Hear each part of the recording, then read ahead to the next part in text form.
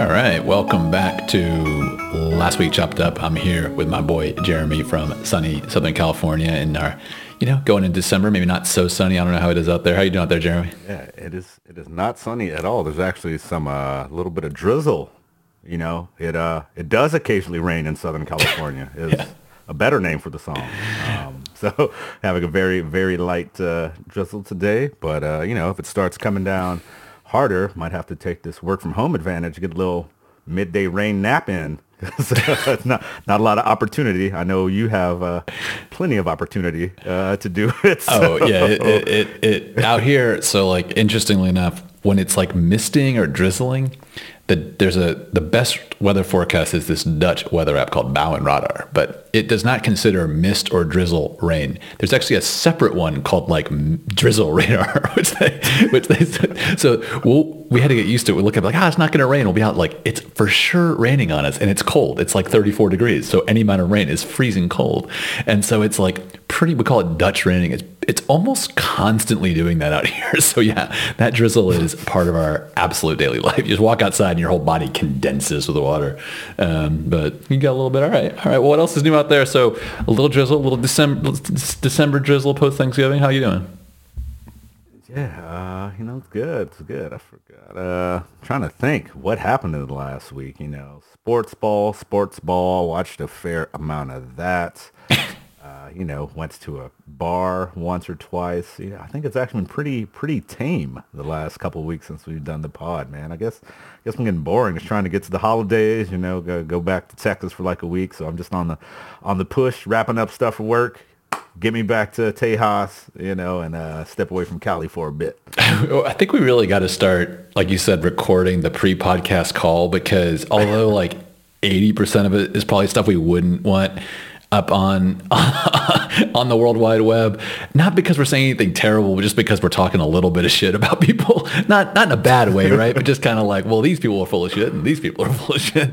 But I don't know how much of that can we put. How much of that we put on the podcast? I'm not really sure. I mean, some of it was generic and not a very specific person who, if you heard this, it is exactly talking about you. So maybe we remove that part and then just let everything else rock, 100%. I remember, but no, I remember that us talking about work. Often we start talking about work and some of the similar trends. But speaking of tech, you put in the chat about DAOs, and I know we do like to get into tech, which is DAOs. What is that for? A distributed autonomous organization? I think anonymous distributed. I think it's autonomous, but okay. Notes being it's not autonomous. It's humans. There's no. Is it? Well, autonomous being that it. You're right. You're correct. You're correct. Why would I doubt you? You Googled this, of course. I did Google it, but I think it's autonomous, not like autonomous driving, but like the organization sort of is self-directing in a sense, or like, it's from the community. But let's say it's a grandiose title.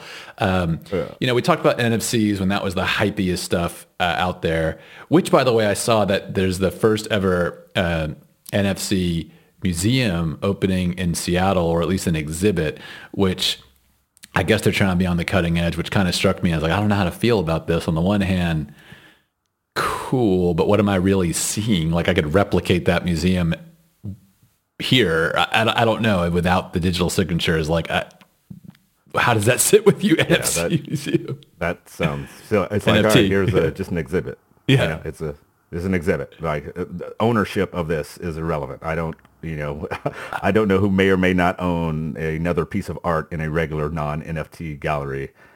Why would this be any different? But kind of on that front, there's a thing I did see there. Someone selling. Have you heard of NBA Top Shot? Yeah. They're one of the first big NFTs, right? Yeah. Yeah. So someone's selling like a digital picture frame to show your Top Shot NFTs in the real world. So it's like $300. The frame only works with NFTs, approved NFTs. Yeah. Right now, they just have a partnership with the Top Shot, made by Dapper Labs. Maybe they expanded, but you have to have ownership for the thing to even work.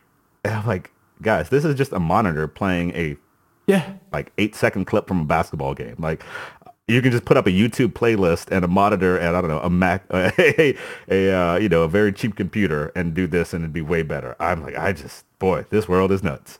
Dude, I was watching the NFL, I think last weekend, and it was a commercial. You probably seen it. It was like 20,000 limited edition NFTs, this game, like tickets, but not tickets. And I'm like, so you're just watching and like, to me, like I cannot get my head around it, Jeremy. Like there are, and in economics, you have normal goods, you use it, you consume it. You have luxury goods, which are, let's say partly to get the impression of like a Mercedes, like the social approval of having a luxury good and so on and so forth. It's definitely a different kind of goods. I can't get my head around a good like this. I just can't get my head around why you be watching and say, well, I want to give up $20 to get this digital signature of this ticket of this game I'm watching at home on television. I can't get my head around it, Jerry. Yeah, it's I mean, again, it's every value is what someone's willing to pay for. Oh, right? for sure. But to me, I view it as these are like long-term, I don't know, picture books or collectibles. Like the one benefit of blockchains is that we assume and think they will go into the future in a way as centralized. Let's say Pinterest. Maybe Pinterest goes away, or maybe Microsoft buys Pinterest. It's like, we're going to change this up and we're recreating boards or whatever, destroy some previous work, right? We're on a blockchain of, hey, I got my whatever clipping or my, ticket of this game. And like, all right, theoretically, as long as this continues to operate, I'll have it in the future. So to me, that's the only upside I could see of putting the stuff on a chain. Again, I don't know why you'd want to have a Lions versus whatever NFT ticket. That sounds dumb to me, but if you are interested for some reason, I kind of get why you want it on a chain and not just, Ticketmaster's own database. Yeah. I just in case, I don't know, 100 years from now, Ticketmaster doesn't exist. I don't know. I can squint and see it, but like you said, like, I think you talked about this one, which was like the example you just gave for concerts where you say, okay, you go to the concert and you add $5 to the concert ticket and you get an NFT, which then goes into a digital collection book, which you like. And it's really like the keepsake, and you can only get this if you were in the, but at one point in time, I wrote down every concert I've ever been to and I had a spreadsheet, and then I lost that spreadsheet. And I guess I would like to have that spreadsheet back, but like just writing it down was enough for me. You know what I mean? Like, I don't know, like I think for a long time, man, I had like a shoebox, and I put all the tickets from concerts and I think movie tickets, sports events. I just threw it in the shoebox. I think that shoebox is somewhere in storage. I don't know what the hell I would do with any, Yeah, I don't know that I went to a USC football game 7 years ago. Like, I don't know. I went to a Drake concert, but kept them. So there's something there. I don't know. Humans like to catalog their adventures. Yeah, so I mean, you can take a picture at the concert, put it in your Google Photos, and it'll remind you every year. So I mean, there's other ways you can do this. You know what I mean? Without forking over money. But I don't. On the one hand, the fact that this explosion of these offerings makes sense to me because, it's pure profit. Why not? On the other hand, and I understand the idea that you really only need a very niche audience to make a product like this work. Like Beanie Babies were on every what was it in commercial shopping channel when we were in the late 90s, and like QVC and stuff, and it was always on Beanie Babies, and you'd say, "Oh, I've never met anyone that bought them," but they don't need that many people buying them because they're selling like little Beanie Babies for actual money. And so everything is pure profit. I get that, but I'm still long run. I will be shocked if this is like a mainstream thing, but I've been wrong before on these things. But DAOs, digital autonomous organizations. Now tell us about what the heck these are, because this is now, I think you got to hear it here first. And last week chopped up, I think they're going to be kind of like NFTs all over the news, potentially for different reasons. So what's a DAO, Jeremy?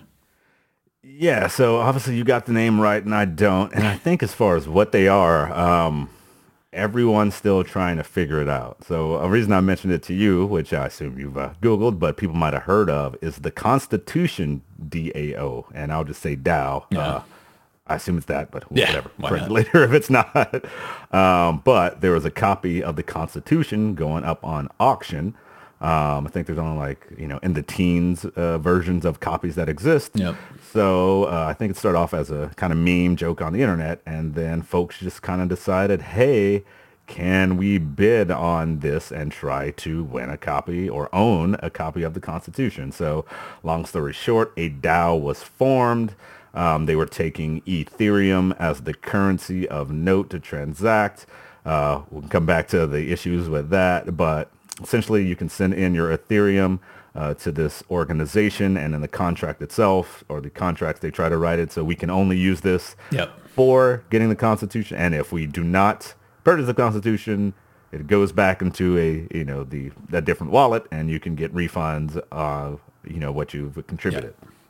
So they ended up raising, I think, like 47 million, but after what you got to hold for taxes and fees and yada yada Sotheby's holding, it's like they could be able to think 43 million. And I think it was the first time that Sotheby's used cryptocurrency as like proof of value or worth to allow you to bid, because they were bidding against very, very rich people whose worth was already verified. So they ended up only losing the bid by like, I think a couple 100,000. So the guy wanted, I think, run some hedge fund or something, and he bought it for 43.2 million.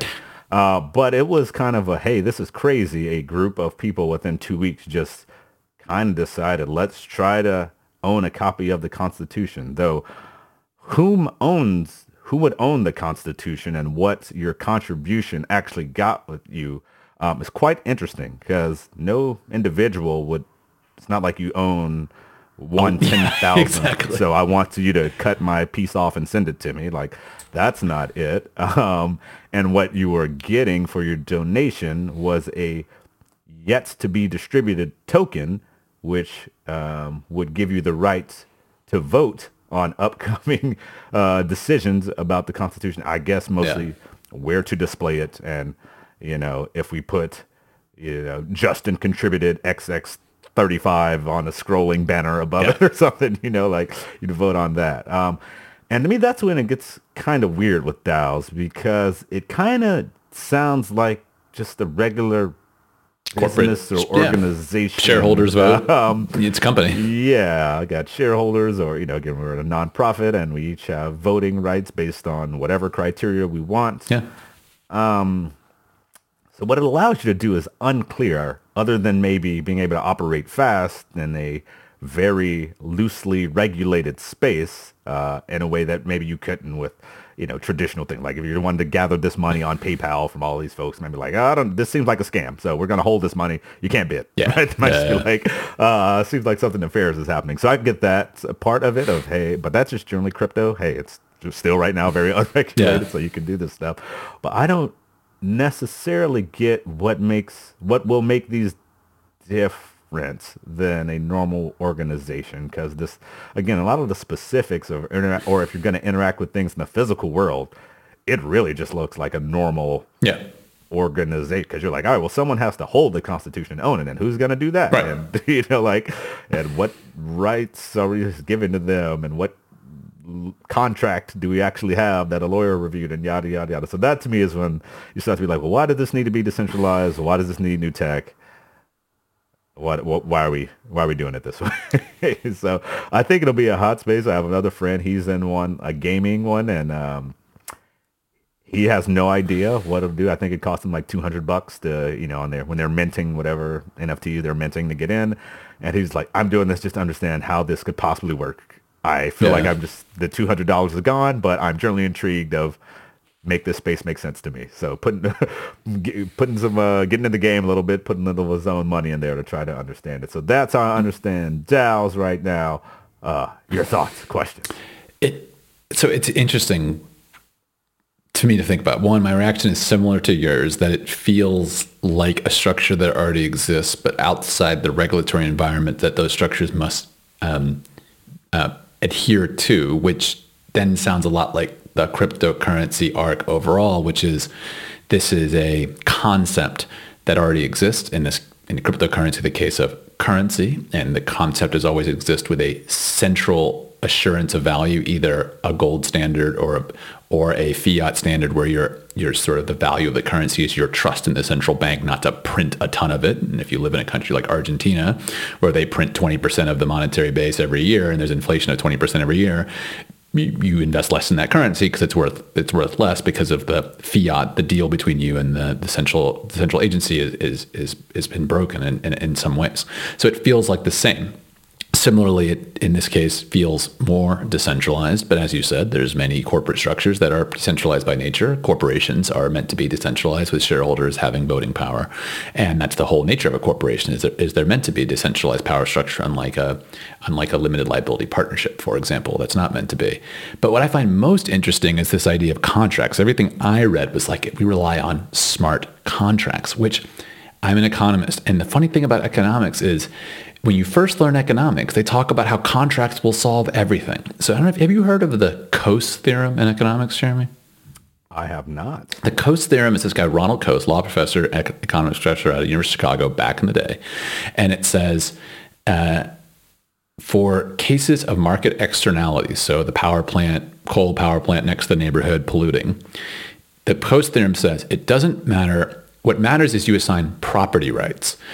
If the power plant has the right to pollute, or the people have the right to clean air, under the Coase theorem, in both cases, they'll work out a deal.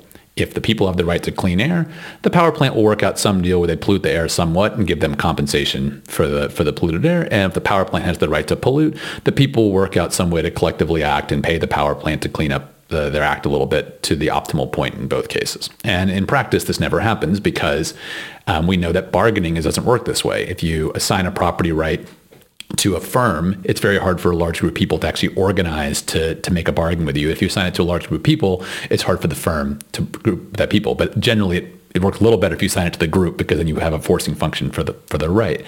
And so, like you said, as soon as you get a little down the track, you're like, okay, in theory, that sounded great. Coase theorem sounded great. But in practice, bargaining dynamics mean, and here, in the same thing, in theory, smart contracts sound great, but someone's going to have to walk in the building and take the contract. And there's no way to write a cryptographic contract around that. And so to me, it just feels like, what we see in the cryptocurrency space. It's mimicking a structure that already exists outside of the regulatory environment. And the question will be, will those regulatory environments pop up, in which case it's no longer that cool. Maybe it solves some invoicing problem of money, but Kickstarter sounds a lot like this. It's just, different, right? So I don't know.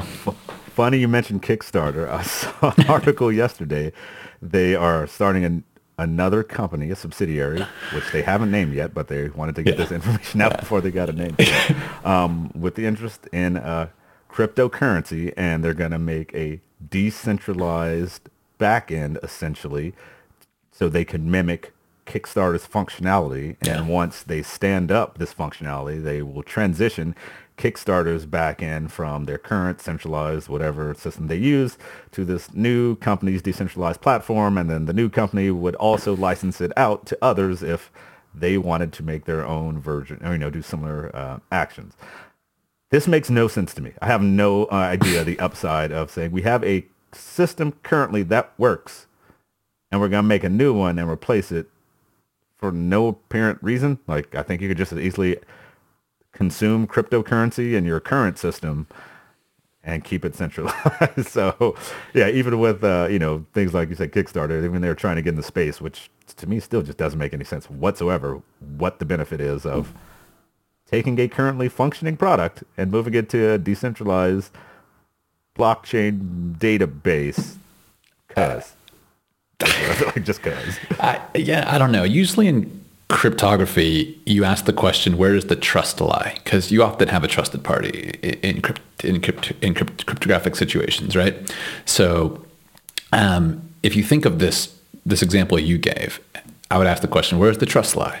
Because the trust would maybe, for instance, not lie in the fact that if the good wasn't purchased, the money is returned, because that's something that we can put into a contract in that in a consensus way we can agree upon potentially. But then when the good has to be going retrieved and done something with, in some sense, the founding initial group, there has to be trust in those people. Just like in a corporation, although those shareholders can vote, the board of governors and the CEO and so forth ultimately are trusted parties. It doesn't work without those people acting in the best interest of the whole. In both cases, I think the trust still rests on those leaders. It's a way to form a group, but this idea that it's autonomous in a way that's sort of self-steering, I think oversells it a bit for a lot of real world cases, because you simply can't write a contract that can be executed within the confines of the system. You can imagine some contracts could be, right? But this one it can't. I still think the trust still lies with a small group of people. And that is, a lot of times you see this in cryptographic solutions, that the trust still lies with there's still a trusted party. Whereas Bitcoin or cryptocurrency in general, there is not that concept. The trust in effect lies with whoever has 51% of the computing power of the network. And if no one can really amass that much, the trust is really distributed. Here, I don't so much see that. So I don't know. You still, it just feels like a way, maybe a convenient mechanism to form a group like this, to form what looks like a corporation or a trust.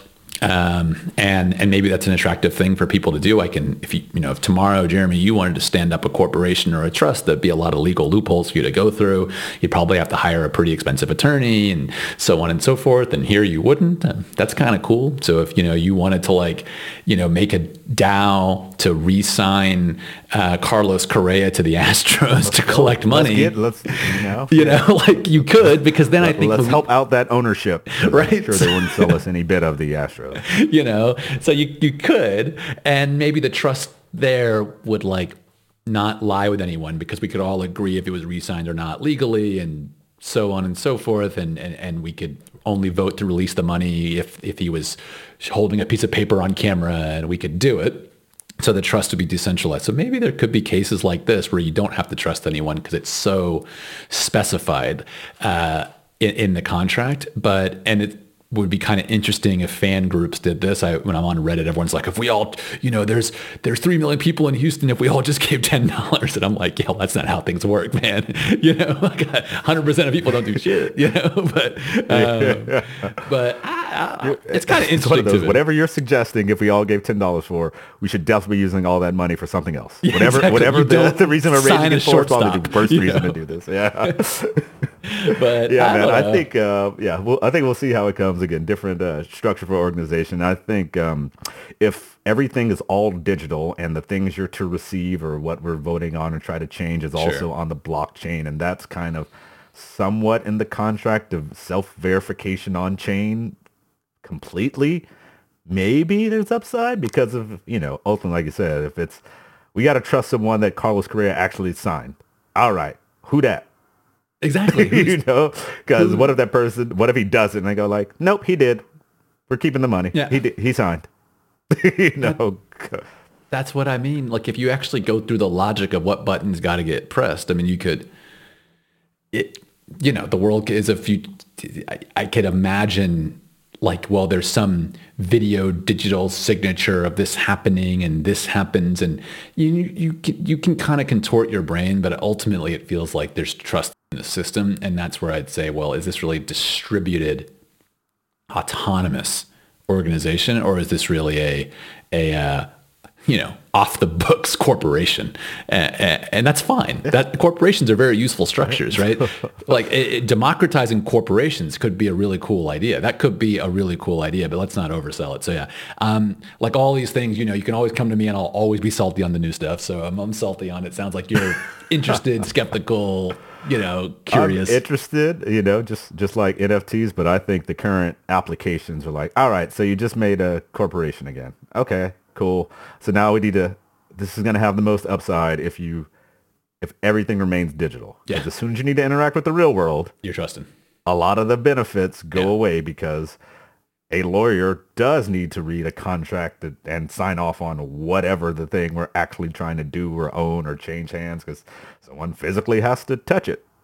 And, we need to make sure they don't touch it and then disappear. Yeah. Hey, I got the Constitution and I just am taking it somewhere. Dude, I'm 1,000% with you.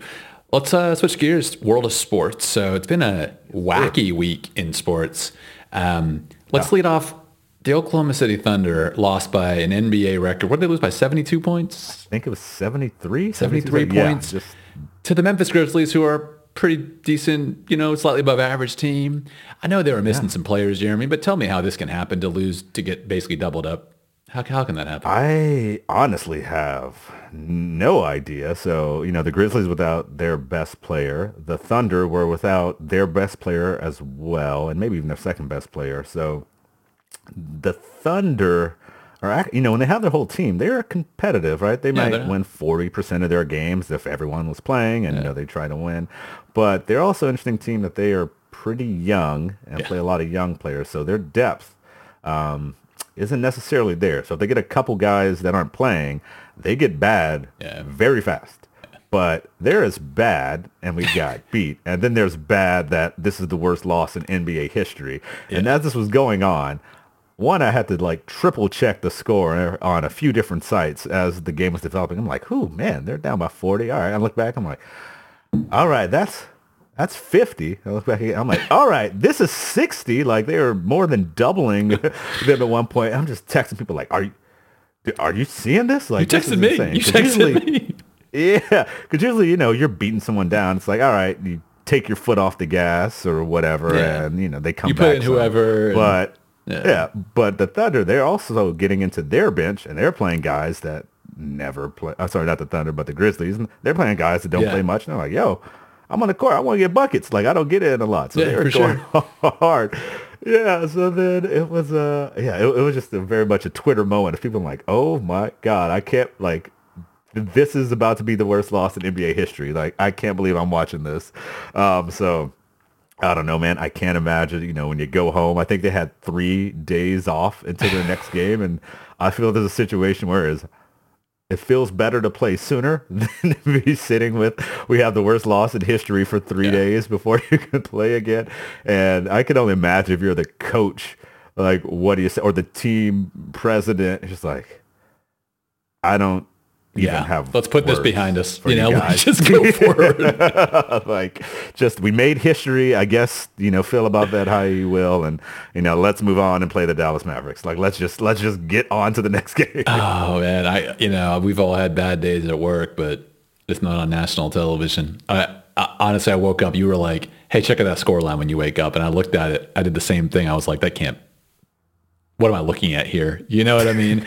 And then I saw the articles because, for the listeners out there that aren't huge basketball fans, the Thunder have been amassing draft picks like no one else in history. I think they have so many first-round draft picks, and they've been kind of tanking or being at the bottom of the league for a little bit of time now. And it looks like it's, you texted me, what's the end game in all of this? At a certain point, guys need to see the court.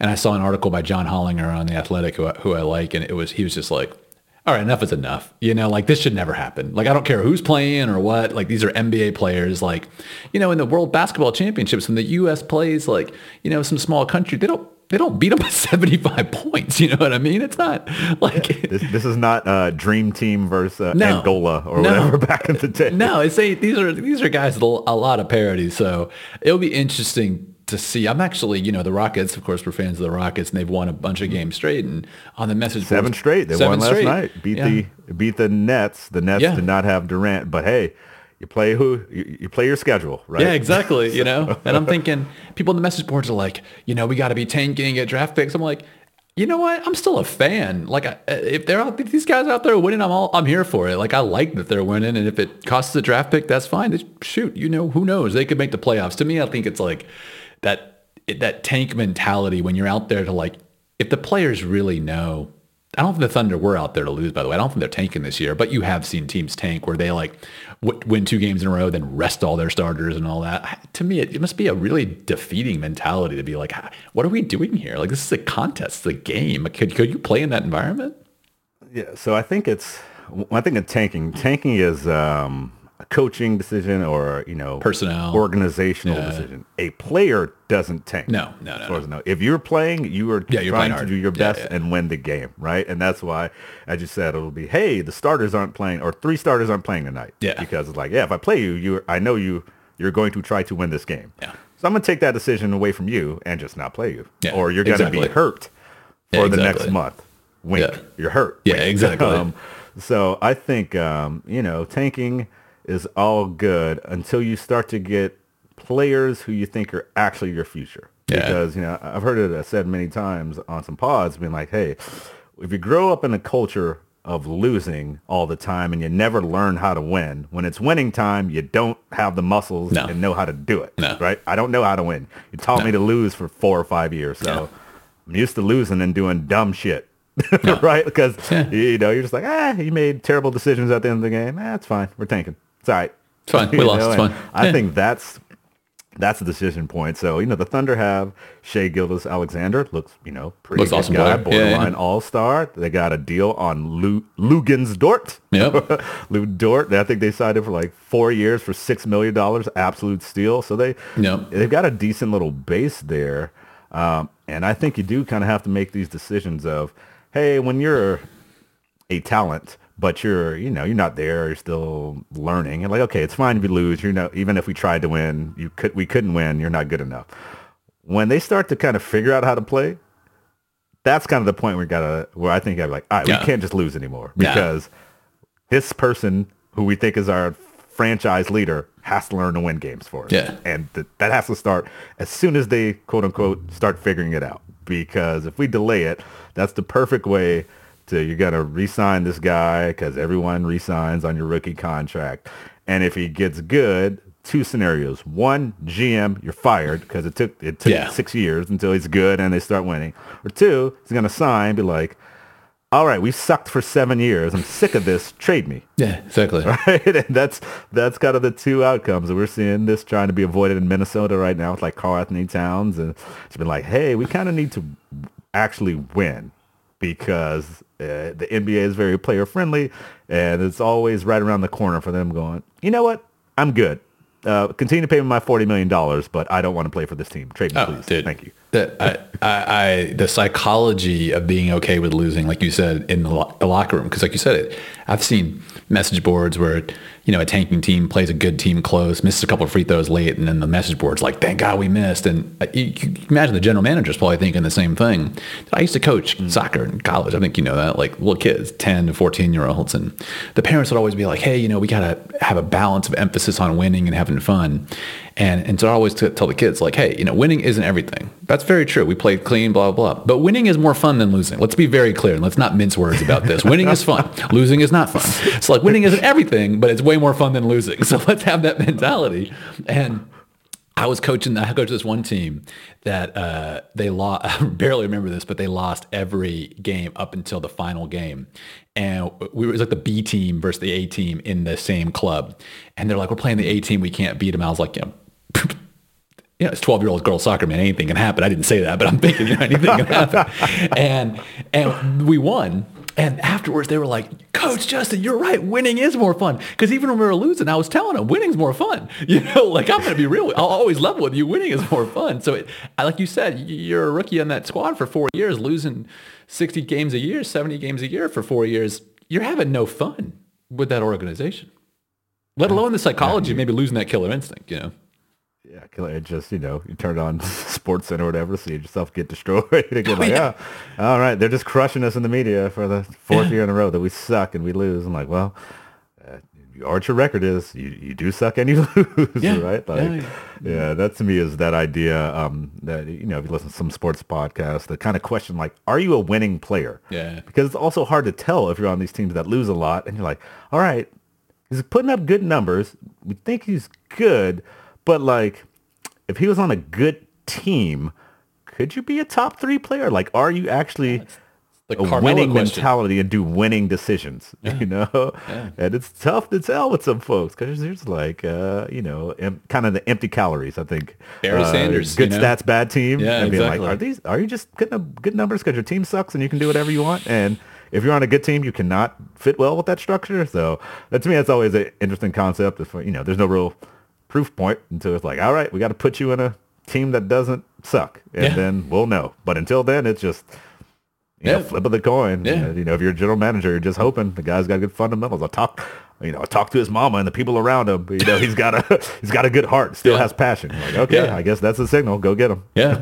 No, I'm 100% with you. Speaking of competitiveness, so I got to put a plug in. The F1 finals is this week. Max Verstappen and Lewis Hamilton are tied in points going in the final race. So whoever gets first, or whoever beats the other guy in the race will win. Quick question for me. They are not both like Mercedes? Are we Mercedes and Red Bull? It's Mercedes and Red Bull. Lewis is with Mercedes and Max is with Red Bull. So they're tied. The thing is, while they are tied, Max has won more races than Lewis. So if they somehow both don't finish the race, would be a scenario almost surely they crash each other. Max will win. So Lewis has got to race Max, but Max knows if he takes Lewis out, Max wins. And Max, I'll tell you, has shown in the last 2 races, he's almost taken Lewis out like 4 times because in each of those races, Lewis was behind in points. Lewis has won the last 2 races. So if Max had taken Lewis out, Lewis doesn't catch up. And I'm going to say he's tried to take him out, but he's done things where if Lewis didn't take evasive action, Max would have taken him out. And so this whole week, they've been asking what's going to happen, blah, blah. And Max just came out and said, he's like, I don't think I've done anything wrong. I'm just going to drive aggressive, be my normal self, be me, see what happens. And you're like, okay, like there's going to be drama. So like, I would say if you watch one F1 race, these 2 guys, and Lewis is like, I don't think he's going to go for it. I think he's super calm. I'll predict he's going to prevail. But it's going to be a spicy one, I think, for the F1 finale. So if you catch one F1 race in your life, this might be the one to catch. Okay, so it is surprising to me to hear that, like, the consideration, hey, will he take Lewis out? Because this is not NASCAR where, quote-unquote, rubbing is racing.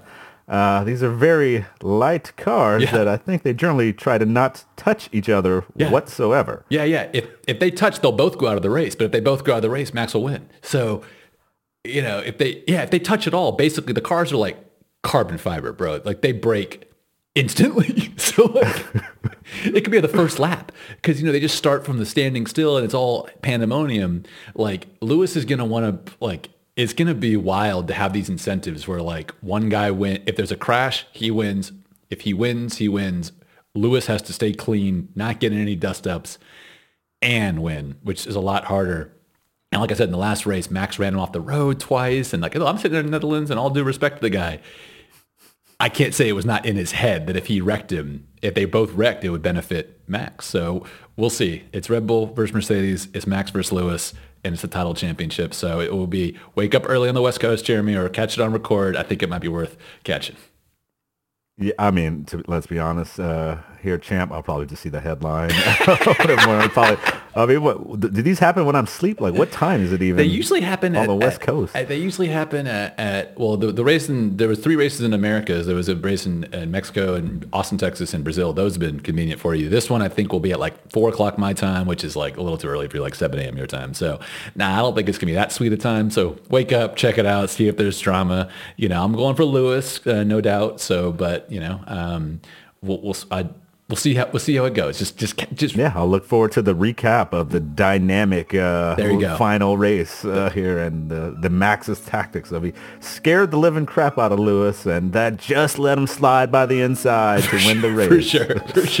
For sure. Well, look, man, great chopping it up with you. I know that the workday awaits you and the dinner awaits me.